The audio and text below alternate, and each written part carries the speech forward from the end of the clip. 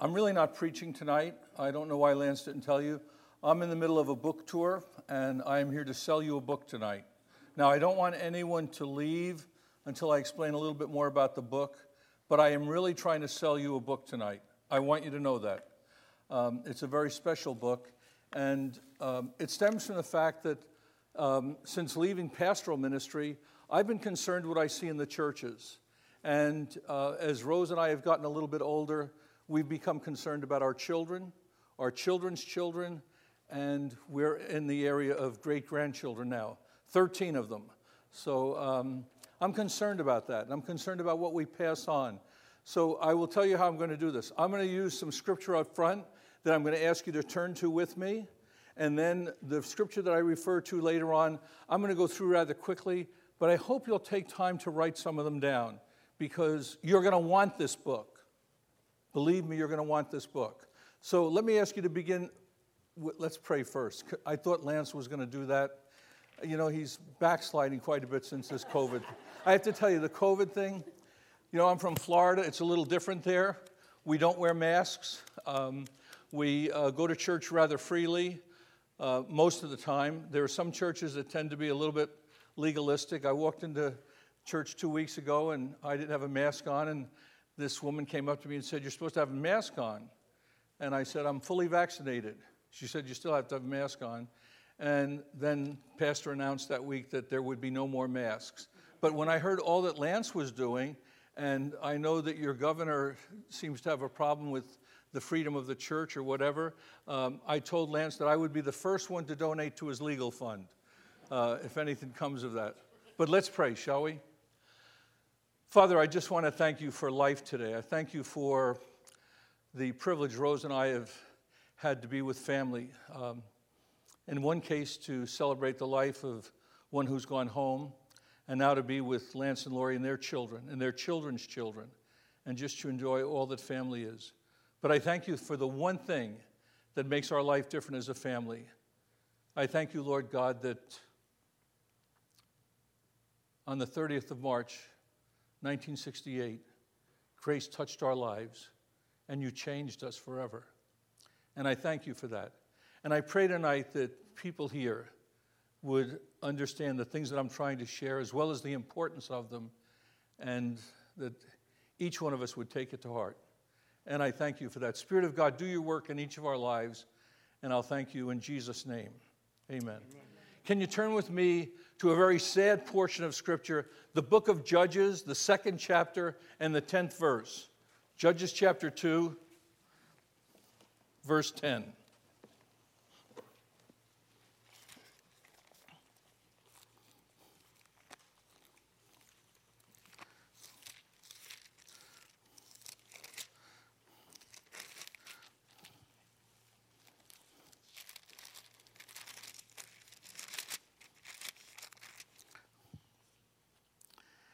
Just the one verse at the end of the paragraph. And all that generation also were gathered to their fathers, and there arose another generation after them who did not know the Lord, nor yet the work which he had done for Israel. And I find that so sad that there are some parents that will look and see that their children don't know the Lord. That might be the case of some of you. As I sat in here early tonight, I watched an older woman come in with her walker. And I think that her mind has to go back the furthest, that she has so much to recall and so much to pass on. And I saw a young woman that is, a couple of them, that are obviously expecting babies in the very near future. And then I heard a mother request prayer for one of her children. And so I know that children should be on all of our hearts. And sometimes we don't realize that, you know, you only get one shot, and you've got to do it right. And sometimes when we haven't done it right, by God's grace, we can go back and pick up. But it's the most important ministry that you can have in this church, and that's the ministry to your own children. And I want to read that again, and just think of the sadness there. And all that generation also were gathered to their fathers. And there arose another generation after them who did not know the Lord, nor yet the work which he had done for them. Turn with me to Isaiah 38, if you will.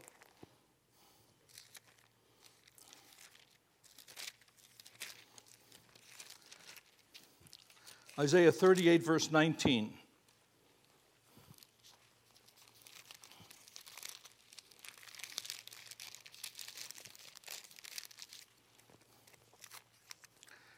It says, "It is the living who gives thanks to thee as I do today. A father tells his son about thy faithfulness." And I want to speak to men and say to men, there's no passing the buck here. The job of raising our children is laid primarily on us as men, as the head of our homes. And in some situations where women are here and they may be the wife of an unsaved or even an uncommitted Christian, but an unsaved person or an uncommitted Christian, that mother has a very significant role. Not that she usurps it, but she has to do everything possible to show the children how they're to live. And so I look at that and I see the faithfulness. Let me tell you something. One of the things that concerns me as I travel, and after 40 years of active ministry, is to go to the number of churches where everyone is a professional. We've hired all these professionals to come in to do the jobs. When I went to my first church, a little church in Windsor, Vermont, we had a Sunday school superintendent. And that was good. And that woman ran the whole Sunday school. And she motivated the teachers and she met with them. And everything was done by the body. But we're in a day now where we have all the professionals that come in. I want to tell you a couple of myths about your children. First of all, it is wrong to think that they're going to get it by osmosis. They don't get it by osmosis. And secondly, it doesn't fall to the professionals. Scripture knows nothing at all of that. They lay the responsibility on the parents. That becomes so very significant. So here's the book. I'm in the middle of 2 manuscripts that I probably will never finish, but 2 that mean a great deal to me. I've got 3 books that are finished, but these 2 mean a great deal, and I may never finish them. And in the middle of them, a little more than a year ago, Rose came to me and said, I wonder if you'd help me with a project. And I said to her, well, what's that project? She said, I want to write something for our children and for our children's children. I want them to know what Jesus Christ has done in our life. And I'd like you to help me. I said, I'll be glad to help you, but here are the conditions. You have to write the outline. You have to look up all the scripture. You have to tell me what it is you want me to write, and I'll be glad to write it. So I'll be the stenographer, but you've got to be the one that dictates it. You look at the letters of Paul. Paul had what was called an amanuensis, someone who wrote it all out for him, but he dictated it. So I was the amanuensis. Rose dictated everything to me pretty much, and I wrote it. And so this is the book that I want to tell you about, and it's the book that I want to sell you. Not mine, but the one that I really challenge you tonight to read. And you are not so old that you can't do it. As a matter of fact, if you're old, your memory is going to go back the furthest to bring into view the things that someone needs to know. So with Rose and me, we were only able to go back to my mother and father and Rose's mother and father. We couldn't go much beyond that. We had a sense that maybe Rose's grandparents knew the Lord, but that was only a sense. We don't know. We're not the judge. And my grandparents, I'm sad to say, I don't think they knew the Lord. I really don't. But we could pick up with my parents and with Rose's parents, and we did that. And so we wrote the book, and it's called Our Legacy. And I want to challenge you to think about your legacy. And Rose did as a subtitle a verse that really touched her, that runs through it, and you have to pick it for yourselves. But her verse was, "As for me and my house, we will serve the Lord." And that was special because after my father became a believer, after more than 50 years as a strong, devout, practicing Catholic, and he came to know Jesus Christ, that was a verse that he claimed. "As for me and my house, we will serve the Lord." And when Dad went to be with the Lord, on his tombstone or grave marker in a little town in Windsor, Vermont, there's this huge grave marker for the whole family, and it just says, "As for me and my house, we will serve the Lord." And under that, we took my father's signature and had it blasted into the stone because that's something he lived. So Rose was concerned about, "As for me and my house, we will serve the Lord." So that was the subtitle. But now I need to convince you that it's your responsibility. Now, one of the scriptures you know very well, it's Deuteronomy chapter 6, verses 4 to 9, where God speaks and through Moses and says, Hear, O Israel, the Lord is our God, the Lord is one, and you shall love the Lord your God with all your heart, with all your soul, and all your might. And these words which I'm commanding you today shall be in your heart, and you shall teach them diligently to your children. You shall speak of them when you sit in your house, when you walk by the way, when you lie down, and when you rise up. You shall bind them as a sign on your hands, as frontals on your forehead. You shall write them on the doorposts of your house and on your gates. Seems pretty clear to me. And you shall teach them to your children, these things that are on your heart today. So turn with me also now to Psalm chapter 22. Psalm 22.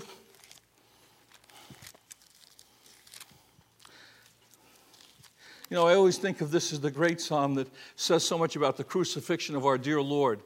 And when I preached my father's funeral, I went to Psalm 22 because he had underlined verses 30 and 31. And beneath it, he had just said, "It is finished." But listen to what it says. Posterity will serve him. It will be told of the Lord to the coming generation. They will come and will declare his righteousness to a people yet to be born, that he has performed it. We're supposed to be telling our children about the faithfulness of God. And for Rose and me, it began on the 30th of March, 1968, when we knelt down after the gospel had been presented to us, and we confessed our sins and asked Jesus Christ to come into our life. And I have to tell you, I can sing that song, what a wonderful life, what a wonderful change has been made in my life. I am not all that God wants me to be, I know that. But thank God I'm not what I used to be. And he made that change. And I want my family to know it. And the legacy in that book is very simply one word. It's Jesus. And I want to challenge you. I don't care how old you are. I don't care how gray your hair is or if you don't have any. All right? It doesn't matter. This is the time to do this and to record as much as you can so that you can pass on what Jesus Christ has done in your life. Because maybe you haven't. And maybe your children have it. And I look at our grandchildren that have it. But I'm concerned about down the line. And so our book is projected, and we even say several times in the book that many of you who read it will not even know us, and yet we only printed 75 copies for our family. And I can tell you, there's nothing I want to stress on you more and more, that you pass on the legacy. But you have to understand something. I'll say it again at the end. A legacy is not something you leave. A legacy is something that you live. It's not something you leave, it's something that you live. Turn with me to Psalm 78.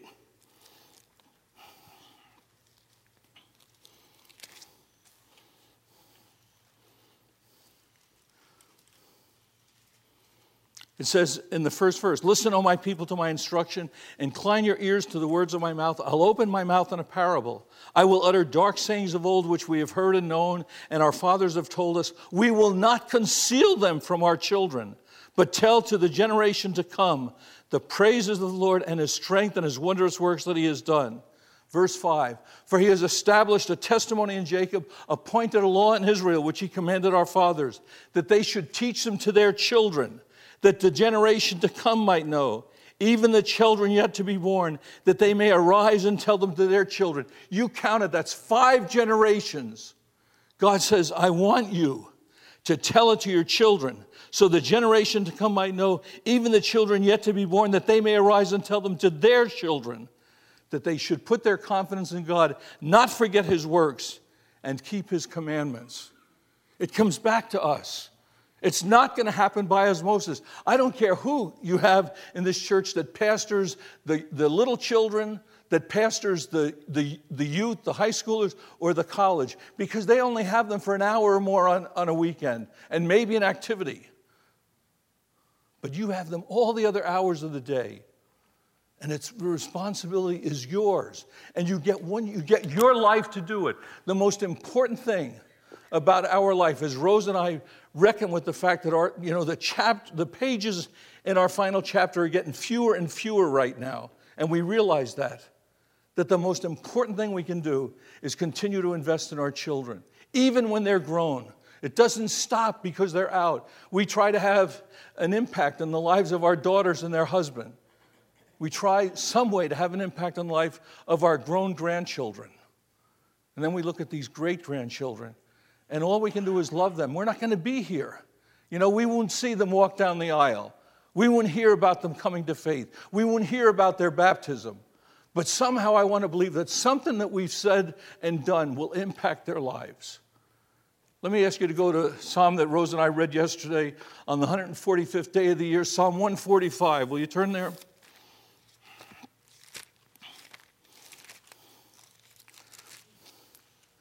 Psalm 145, called the Great Te Deum. You know, we praise thee, O God, we extol you, we lift you up. And we have to do that before our children. You know, in the day that we're living, COVID, this present administration, the violence, the lawlessness, the anti-Semitism, all the junk that's in the world. Yeah. You know, we have to give them some hope. And the hope is only on Jesus Christ. If they're looking for someone to come riding in on a white stallion, read the book of Revelation. His name is the Lord of Lords and the King of Kings. But no one else can do it. And in the meantime, it falls to you and me to live the way our God wants us, to walk across the street and dare to be able to say to a person of color, you know, the world says you and I can't get along because you're black and I'm white. But I know differently. I know at the place of the little people, we get along real well. It's when the media gets in there, it's when the government gets in there that the whole thing gets messed up. But if I live the way Jesus wants me to live, then I can cross any color line. I can cross any financial or educational status that we might have. You have to believe that. The answer is not going to be found in our government. We make the changes in our own little sphere of influence. So it says in verse 4 of 145, one generation shall praise thy works to another and shall declare thy mighty acts. My generation, I want Lori and Lance to know what God has done for me. I want them to know what my life was like before March 30th, 1968, March 31st, I'm sorry, when Rose told me just a little time before that, 3 years into our marriage, we may never make it. We're not going to make it this way. And that's when we came to know Christ. And that was 53 years ago that she made that statement. A total of 56 years because of what Christ has done. We never should have made it. Not the way I was going. And so I commend that to you. You want to see how it's your responsibility? Go with me to 2 Timothy chapter 1.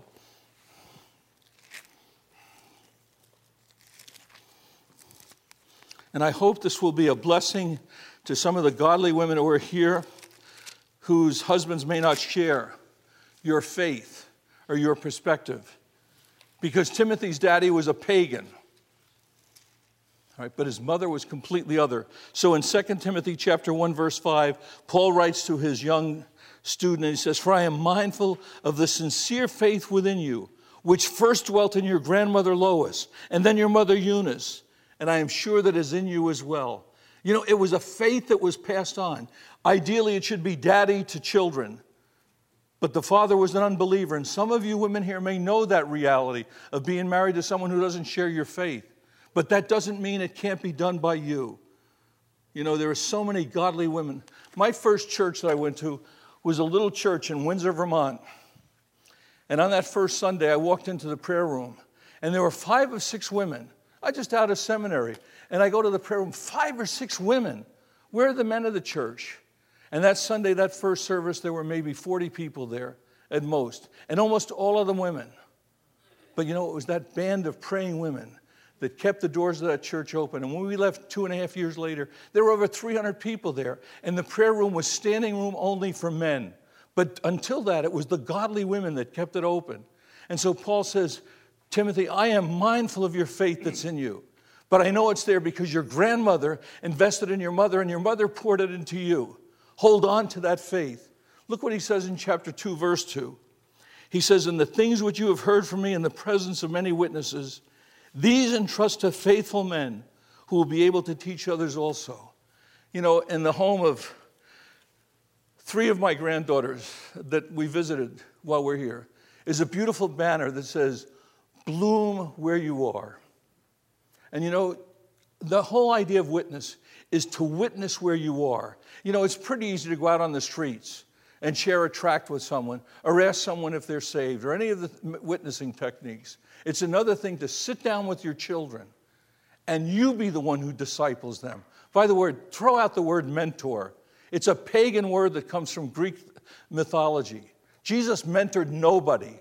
He discipled.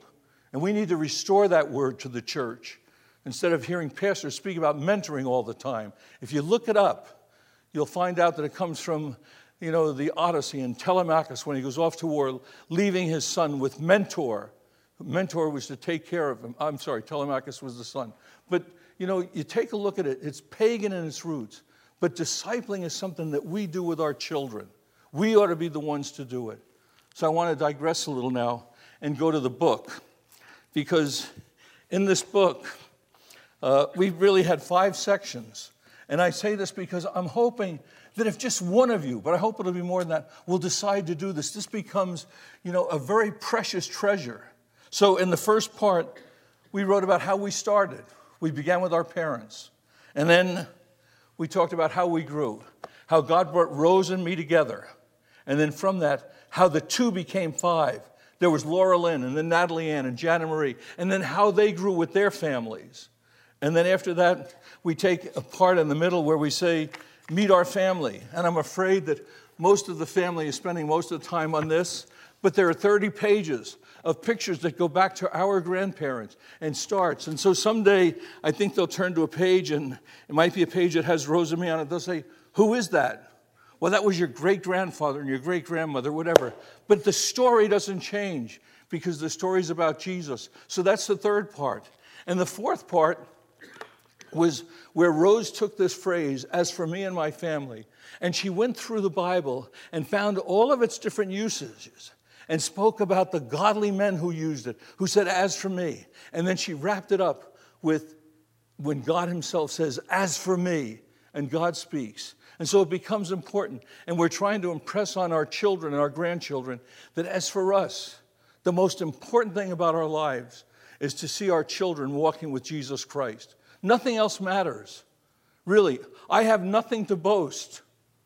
I have no big church to point to now. I'm a retired pastor doing another area of work, caring for people that are terminally and chronically ill. But even when we leave this place, Rose and me, and I don't mean here, but when we leave planet Earth, when God calls us home, I don't want anyone to point to anything like that. I don't want them to point to a bookshelf and say, I have a book he wrote. I'd like someone to be able to point to my children and their children, because that's what we really leave behind. There are only 2 things that are going to outlive you: the Word of God and those who follow you. Those will be the only things that will outlive you. So this becomes really sacred. And then after that fourth part, as for me and my family, you know the way Lance is, he's a master of alliteration. You know that, don't you? What you don't know is when he gets stuck, he calls me. I just want you to know that.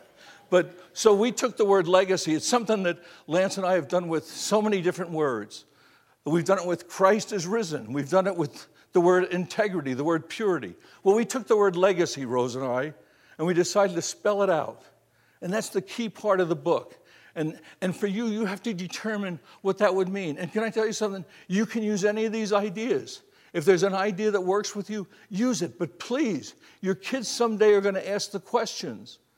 And you're the only one that's going to have the answers that go back beyond your own life. Because I can't talk about my grandparents, but I can tell them about my dad and how he came to Christ. I can talk about my godly mother and how she never missed an opportunity, wherever she was, to witness to the Lord Jesus and the burden she had for God's people, the Jews. I want my kids to know that. I want the grandchildren to know that. I want them to know that I was on my way to hell until a couple named Ned and Margaret Thomas shared Jesus Christ with us and invited us to kneel in their living room and ask Christ to forgive us and be Lord of our lives.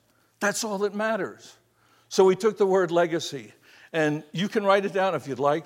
This is what we did. The first was, for the letter L, to live in God's presence. All right?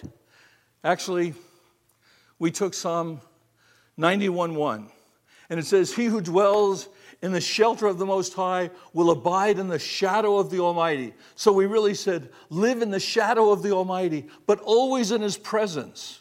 So that's the call, to live in the presence of God.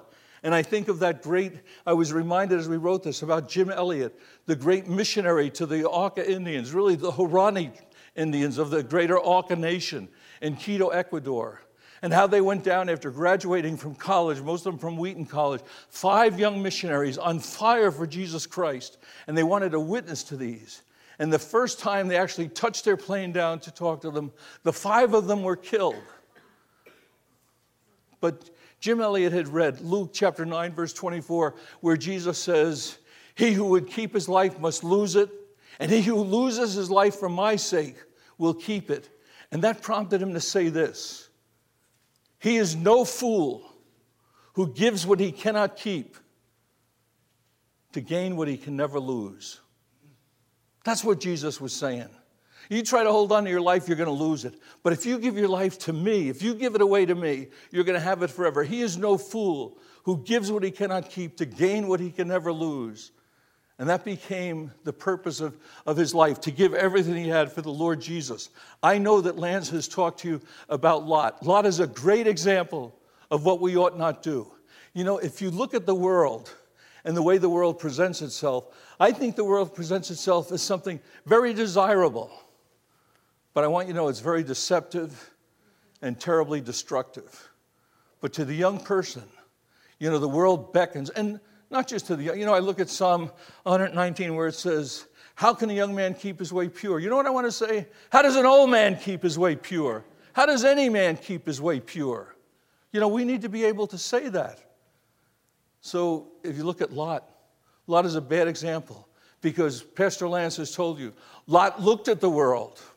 And then he longed and lusted for the world. He actually leaned toward the world until he decided to live in the world. And then he led in the world. He loved the world. And because of that, he lost everything he had in the world. You've got to know that. And you need to follow through. If you're not familiar with that, you'll find that in Genesis 13 through Genesis 19. And it's a tremendous reminder. So I want us somehow to live in the shadow of the Almighty, but always in his presence. There was an old discipline in the church that was called practicing the presence of God. And to remember that, you know, when you walk out here tonight, take a good look around because your Father made it all. Look at the beauty of the sky. Look at the life that you see all around it. Your Father made it. And live in his presence. Be thankful for it. Take every time, you know, if you could get in the habit of walking out the door and saying, "In the presence of God," because we're always in his presence, but not always consciously in his presence. So the L was to live in the shadow of the Almighty, but always in his presence. And the scripture I put with that is Psalm 91, verse 1. And the second is to embrace God's will for your life. I'm spelling legacy, Legacy. So live in the shadow of the Almighty, but always in his presence. Now embrace God's will for your life. And I think of Romans 12, where Paul writes and it says, "I urge you, my brothers,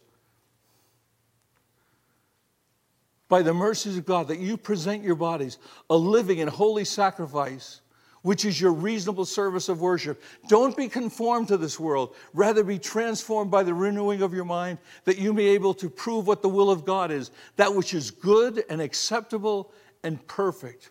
So we ought to live in a way that we prove the will of God. And I know that Pastor Lance has told you that when we talk about the will of God, there's the general will of God. We all know that. And we find it in the Gospels, we find it in the epistles, we find it especially in the Sermon on the Mount. You find it in the book of Proverbs. You find it in the Ten Commandments. This is how we know the general will of God. And the general will of God is that you and I be saved, that we be sanctified, that we be sexually pure, that we be separate, that we suffer for righteousness, we suffer for the sake of righteousness, that we submit to God, to the authorities that are in, as well as to one another.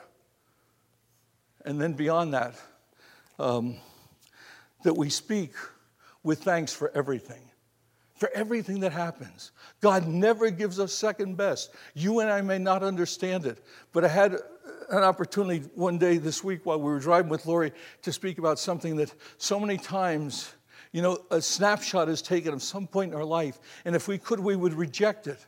But, you know, life isn't a series of snapshots.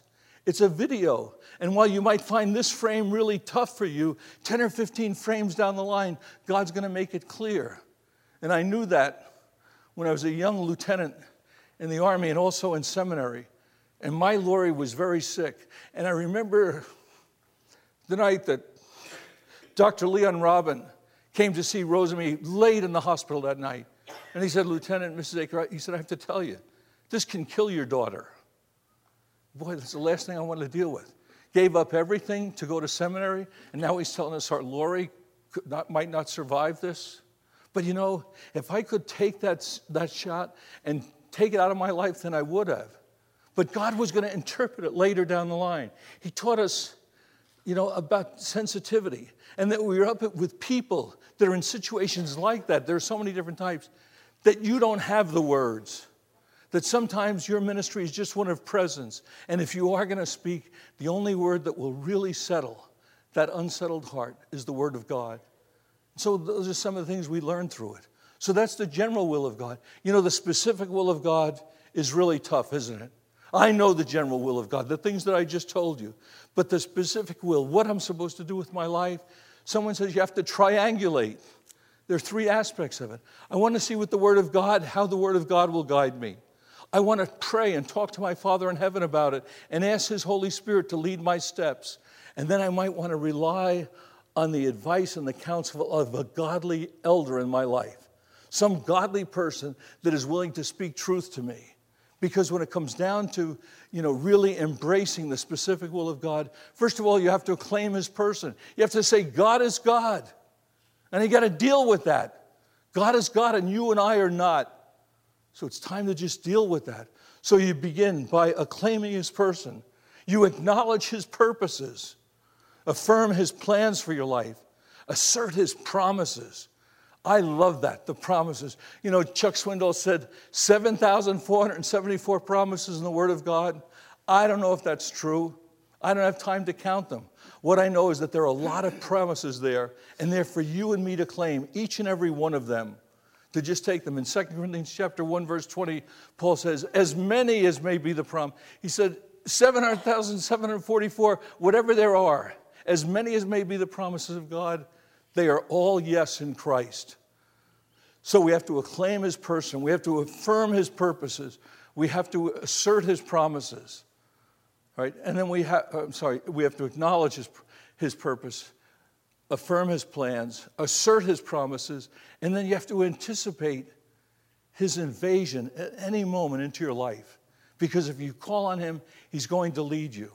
You have to believe that. God doesn't want you to stumble around, but He wants you to call out to Him for guidance. So L is to live in the shadow of the Almighty, but always in His presence.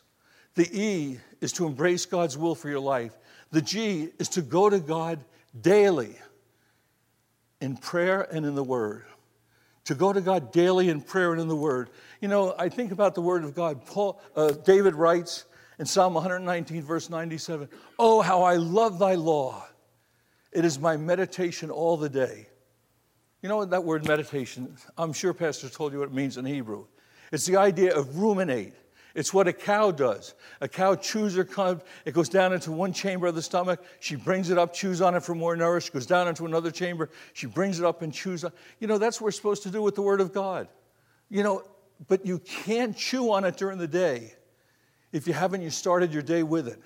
So in Mark chapter 1, verse 35, it says, early in the morning while it was still dark, Jesus went out from that place and went to a distant place alone, and there He prayed. And if you look through the Gospels, each of the Gospels show that was a pattern in the life of the Lord Jesus, that He spent His time in prayer. So I look at the Word of God. I spent 9 years in monastery living as a young Catholic monk, and I chanted all of Scripture in Latin, but it meant very little to me. And it was after I got saved that I was introduced. I remember when my mother and father really first tried to share the Word of God with Rose and me, my mother said to us, you got to read the Bible. I said, Mom, we don't have a Bible. We have the St. Joseph's and the St. Andrew's Missal, but we don't have a Bible. So she sent us one. And I would come home from work and see Rose reading the Bible with tears streaming. This was before we accepted Christ. Just tears streaming down her face. Well, I came to love the Word of God. Because in the Word of God, I was saved. Through the Word of God, I was sanctified. Through the Word of God, He soothes my spirit. He satisfies my longings. He scrutinizes my life and he safeguards my work. The thing I like most about Scripture, that I love most about Scripture, is in it I see my Savior. You know, how often are you reading the book? Are you in it every day? Because if you're only getting it on Sunday and Wednesday, and I don't know anyone that packs more into a sermon than Pastor Lance, I really don't. But I'll tell you, if all you're getting is what he gives you on Sunday and what he gives you on Wednesday, you're starving. It's not enough. You take a look at the athletes. Do they eat just 2 days a week? How would you do physically if you ate just 2 days a week? You can't do it. So it's something you really have to bite into. So the Word of God becomes important.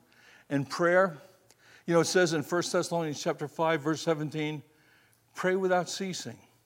And so you've all learned that little memory device, right? Prayer is acts. You familiar with that? It's adoration, confession, thanksgiving, and supplication, right? Someone say yes. Yes. Everybody say yes. Yes. I just wanted you to wake up one or two people that were sleeping there. But acts. But I'm going to tell you, acts is the wrong order. It is not adoration, confession, thanksgiving, and supplication. A better word is cats. Because prayer needs to start with confession. Because the prophet Isaiah makes it clear, if we have not confessed our sin, there's a wall between God and us so that he cannot hear us. So it begins with confession. And if you want to be honest, you know, again, one of the disciplines of the church years and years ago was called the examination of conscience. But how often do we do it? How often do we sit down and say, you know, God, let me just start with those big 10 commandments you've given me. You know, God, I've taken your name in vain and that I call myself a Christian, but I don't always live that way. God, there are other things I worship in my life. I see the way I'm worshiping my work, the way I worship my children. Don't do that. God will take away from you anything that you put in the place that belongs to him. So you go through and you find out that each one of us, if we take time, there's reason to go before our Father and to confess our sins and ask him to forgive us. And then once we've done that, then we can adore him. You know, we can engage ourselves in adoration and tell him how beautiful and lovely he is. I asked Pastor Tim the other day when I was speaking to him, if when I speak in July, I said there's a song that I'd like to sing at the end. And I know that we seem to be moving away from the hymns, but there's a song, O God of loveliness, O Lord of heaven above, how worthy to possess my heart's devoted love. So sweet thy countenance, so gracious to behold, that one only glance to me were bliss untold. You know, adoration is loving God. Think of the things that you might want to tell your spouse. Think of the way you tell the children you love them. But to just pause and to adore God, to just let him know that you love him and why you love him. And that adoration will lead into thanksgiving. What do you have that you haven't been given?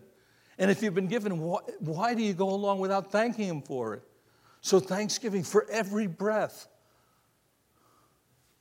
Had a couple of scares in the past 6 weeks that have caused me to really examine my own mortality, that I'm going to die. And I have to tell you something. Yes, I'm a Christian, and I know that the tomb is empty, and I'm trusting Christ for my Savior. But I have to tell you, I was frightened with that realization. And it really troubled me. You know, and then I realized how much I have for which to be thankful. So many things. And just this day, just today, to thank him for today. To thank him for the privilege of seeing you all. For meeting some of you for the first time, to seeing some of the people that I've known for a long while, and some people I never saw before. It's good to see you here. COVID has a wonderful way of bringing us together, despite what the government says, doesn't it? So it's good to see you all. So many reasons for which to give thanks. And, you know, it shouldn't be the same thing every day. Because morning by morning, we read in Lamentations, new mercies I see. Well, if I see new mercies, then I ought to sing those new mercies and tell God how thankful I am for them. And then supplication, to be able to take time and to pray. So Rose and I have, did I tell you that they told me to go late today? No, you're laughing, but they did. You know, and you know it's very hard for me to go long. You know that when I'm here, I never go long, right? but they told me to go long because the kids are having an ice cream party. So I'm going to take advantage of that. Let me tell you what Rose and I do every morning. Because when it says go to God daily in word and in prayer, that talks about a quiet time. If you're going to have it at night, I'm going to tell you so many things come up at night that'll put it off. But so we start in the morning, because unless there's a death among the people we're caring for, our phone doesn't ring that early in the morning. So we get up at 4 o'clock in the morning, and we spend that first hour. We start with we read Psalms every morning, because most of our patients are Jewish. And so I can read something in the Psalm that I can share with my patients and say, let me tell you what King David said. And you'd be surprised how many of my Jewish patients don't know who King David is. And so we start with something, and then we go through the New Testament. So right now we're in 2 Thessalonians, and we read these together. And after that, we read Charles Spurgeon. And I think I've said this to you before, and I'll say it again. It's a great little book. It's called Morning and Evening. Great little devotional book. And if you want one, if you tell me after the service, I will make sure that I send you one. I'll send it to care of Pastor Lance, and he'll get it to you. But it's just a tremendous devotion, morning and evening. If you read some of Spurgeon's sermons, if you have a hard time sleeping, read his sermons. I guarantee you'll sleep, all right? Because they just go over your head so much. But his devotions, it's the heart of it's the mind of a theologian wed to the heart of a poet. They're absolutely beautiful. So we read that together. And then after that, there's a song that we sing each day. And from a hymn book that we use, that we have sent to all of our children who somehow have misplaced those beautiful hymn books that we've sent them. But so even on a trip like this, before we leave, I Xerox them so that I don't have to carry that thick songbook with me, so that we have them. And then after that, so that's our time in the Word, even though it includes that song, because the songs that we sing are based on the Word of God. And then we go from there to prayer. And our prayer starts, first of all, at the cross, and thanking God for all He is and all He's done for us. And we go from there to the people who labor in God's courts. We base that on Psalm 134, where it says, bless where they're leaving Jerusalem, and they're saying, bless you, those of you working up there in the temple, we're leaving, we'll be back, but God bless you for your service. So we take time to bless those that we know. We begin with Lance and Timothy and Drew and AJ and Cade. And then we name our pastors and some of our pastors' friends that we've known through the years. We pray for their health and their well-being. And then we pray for certain missionaries that we support. So we go on from there to our next step, which is praying for the people who work with us, some of whom are unsaved. We have 150 people that work for us. And then after we've prayed for them, we pray for the people for whom we work, our patients who are chronically or terminally ill.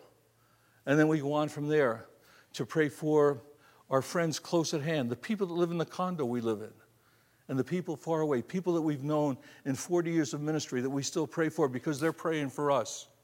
And then from there we go on to pray for my brother and his family. He has 3 beautiful children, a doctor, a lawyer, and a medical student, and they don't know the Lord. And it's a heartbreak to my brother. And pray for my sister. I just had the funeral service for her husband last Saturday in Reno, Nevada. And I pray for her children. Not sure that all of them know the Lord. And then we pray for an adopted brother and sister that have been very good to our family. They're special to us. And then from there we go to Lori and Lance. And we pray for all of their children and their children's children. We go to our middle daughter, Natalie Ann, and her husband and their 4 children. And our baby, Jan, and her husband, Matthew, and their 4 children. And then I typically wrap up by praying for Rose, who's been so good to me. But when you do that, suddenly your morning devotions take on a new life and a new vigor. I want to challenge you because that flavors the day for me. And it's not easy because I get to work, and as soon as Rose and I get there, a little after 6 in our office, we pray right there. And then during staff meeting, I pray with my staff. And I can be 10 minutes into the day, and I blow it. I need that morning time. I want to challenge you to realize that when, the Scripture does call us to follow the example of Jesus, who used Scripture so much. I love that verse. Oh, how I love thy law. It is my meditation all the day. and the example of Jesus. Can't you see him leaving everyone to pull back, to get up early in the morning, because he knew what the day would hold, that he would be pressed by people. And so he sought his Father's face, and they communed together in a lonely place. And in Mark 6, he challenges men to come apart to a lonely place. He reminds them that. And it says that because there were so many people around him, that he needed that time alone. So I want to encourage you to think about that. So the L is to live in the shadow of the Almighty, but always in his presence. C is to embrace his will. The G is to go to God daily in word and in prayer.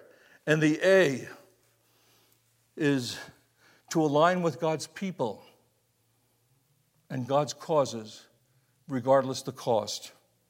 And I take Psalm 16, verse 3 for that, where David says, as for the saints who are on the earth, these are the majestic ones in whom is all my delight. And you know what I find in the Christian church? We hook on to the celebrities. We love it when a celebrity comes to faith. We should. But because he comes to faith doesn't mean that we immediately give him a platform to speak. They have to prove themselves in that faith. And somehow we want to be associated with the bigger people. So in James chapter 2, verse 1 through 9, he warns us about that. He said, don't be prejudiced. Don't judge someone by the externals, but take people as they really are. And I see in God's pattern that God prefers the little people. Take a look at Bethlehem. Look at who was there, the little people. And by the way, the kings weren't there, right? They come 2 years later. I mean, Hallmark likes to put them in the picture, but the Bible doesn't put them in the picture till 2 years later, after the slaughter of the holy innocents, those little children. So you've got to see that he prefers the little people, and then he prepares them in lesser places, on the backside of a mountain for Moses, on the backside of a mountain for David. You take a look at his men and where he prepared them. So he prepares them in lesser places, and then he promotes them to greater prominence based on their faithfulness. I have to tell you something. With God, there are no little people. There are no lowly places. There's no lesser prominence, only a limited perspective. And we have that limited perspective because we look to the big people. Let me tell you something. The work of Jesus Christ in most churches goes forward because of the little people. The little people whose names you don't know, who are working in the wings. Yes, you have the upfront people. Thank God for their ministry. But this church would not be all that it is without the people who work in the wings. And you have to know that. And you look in the world today, I want to align with God's people. I can tell you that in hopefully a right way, I am angry about what's happening to the Jews today. I am angry about what's happening in our country.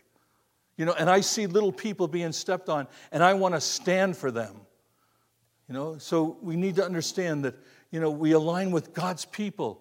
And they're not, you go to 1 Corinthians chapter 2, and he says, it's not the wise, it wasn't the mighty, it wasn't the rich, it wasn't the famous. God chose the little people, the people that are nothing, that he might confuse the things that are. God's way is always with the little people.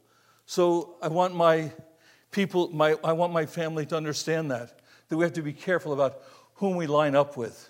It's so easy to be impressed with someone's credentials, but some of the greatest servants in God's work today have no credentials other than the fact that they faithfully work in the wings. One of the things that I wrote down in the book that I think is really important is that to be is important. To be important is not. To be is important. To be important is not. You have to remember, it's who you are in God's sight. It doesn't matter what men ascribe to you. And God knows me better than anyone here. And at times that makes me shudder, especially as I stand and share his word of God. When you think of the little people, remember what is said of Moses in Hebrews chapter 11, verse 24. A great verse to write down. But it was said of Moses that he refused to be called the son of Pharaoh's daughter, choosing rather to align with the people of God, knowing that his suffering was far greater than all the riches of Egypt. Keep that in mind, the little people. So align with the people of God, with God's people and God's causes regardless of the cost. And then I move on to the C, which is to commit yourself to passing on the legacy. No one's going to be able to pass on your legacy as well as you. So yes, you can be here tonight and say, my children already know. Well, what about your grandchildren? What about the ones that are going to follow them? Do you care about them? Psalm 78 that I read to you, said, included 5 generations. How are they going to know? Leave them a legacy. But a legacy is not necessarily something you leave unless you have first lived it. So we said that we want them to commit to passing on the legacy. And that's all the scripture that I shared with you. 2 Timothy chapter 2, verse 2. 2 Timothy chapter 2, 2 Timothy chapter 1, verse 5. Psalm 22, verses 30 and 31.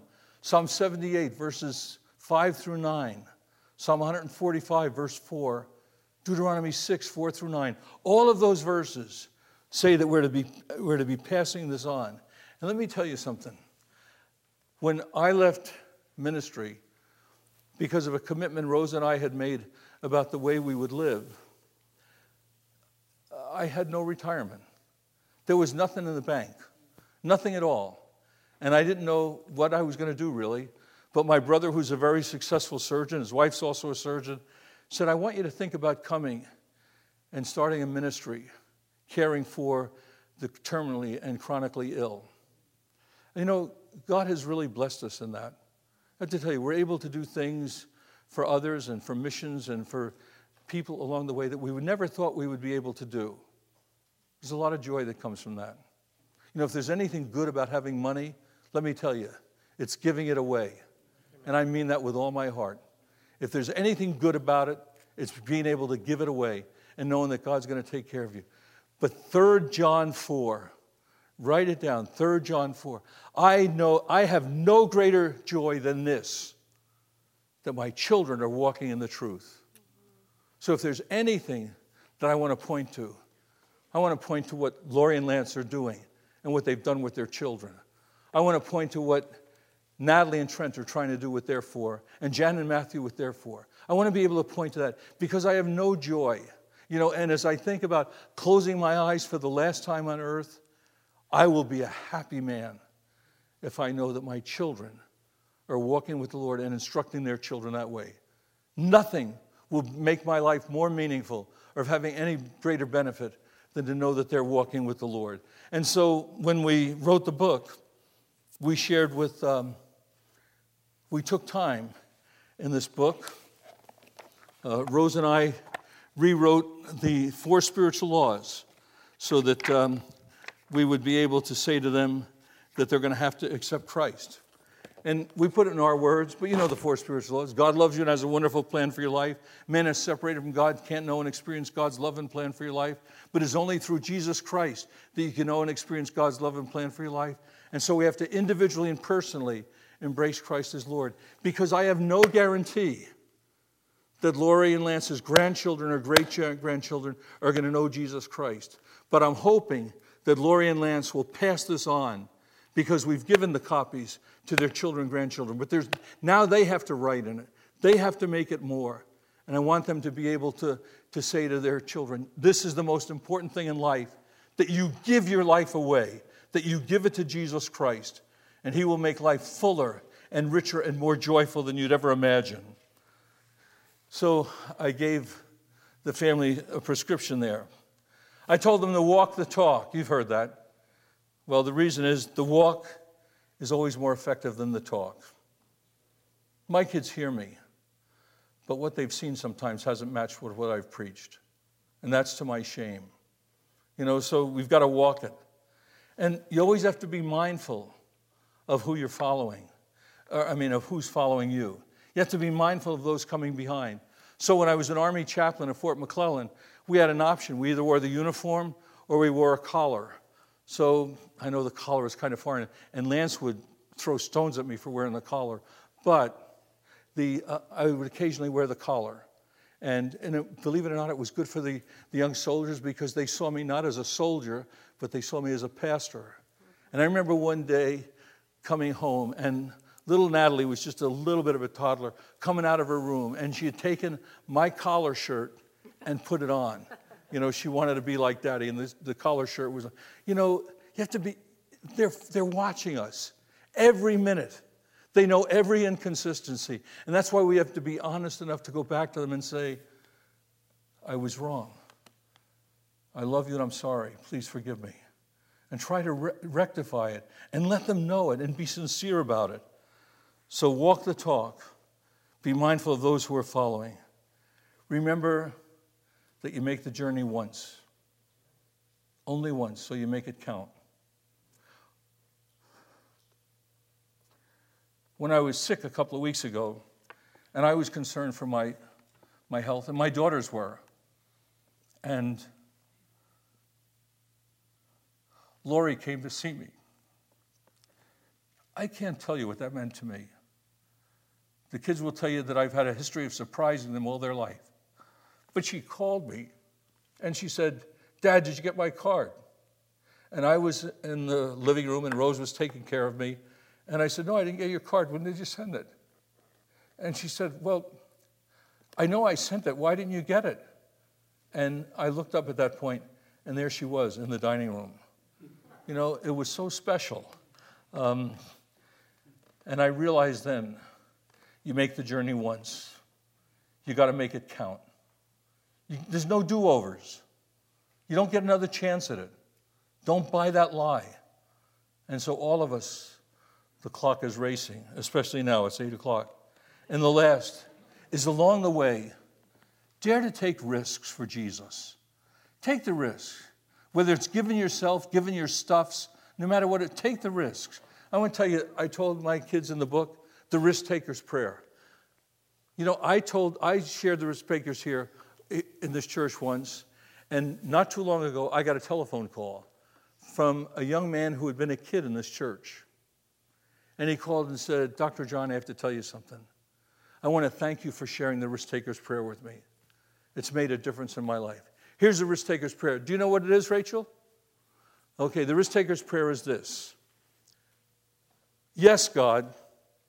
My answer is yes. Now, what are your questions?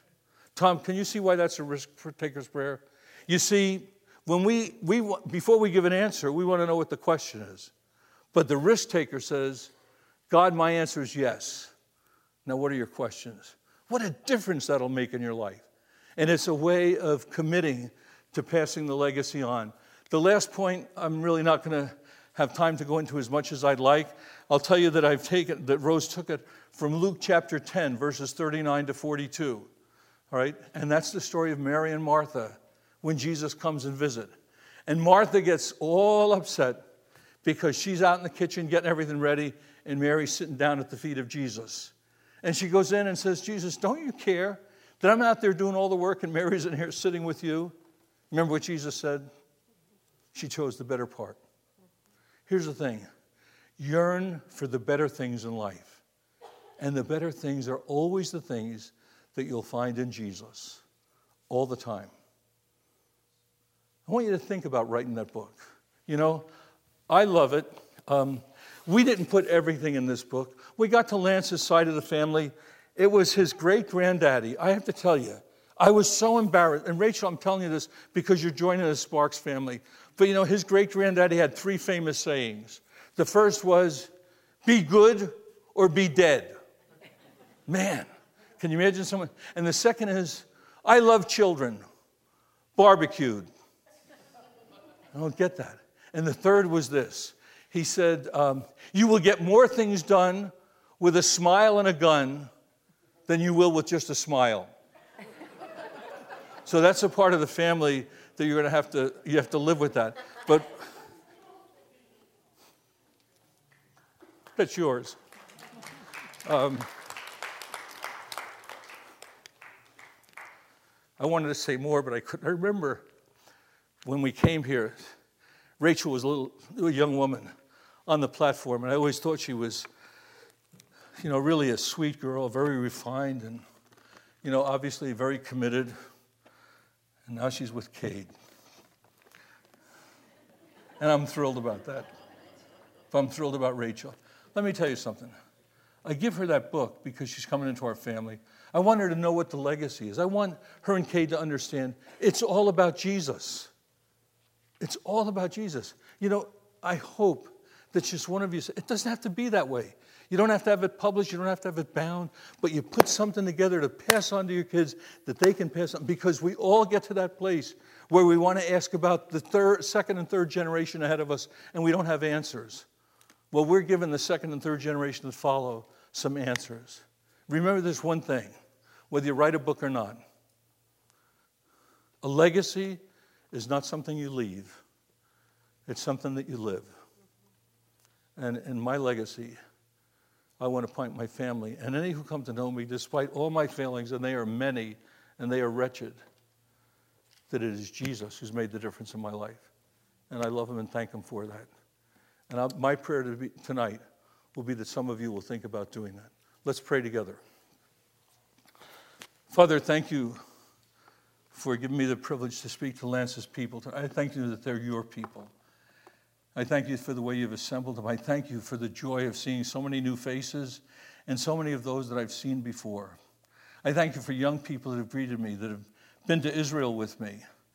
And I thank you for the many opportunities that this church has afforded me to minister. I thank you for the note that Debbie, in the midst of all of her pain and all of her loss, sent to me when she heard of the challenges I was facing.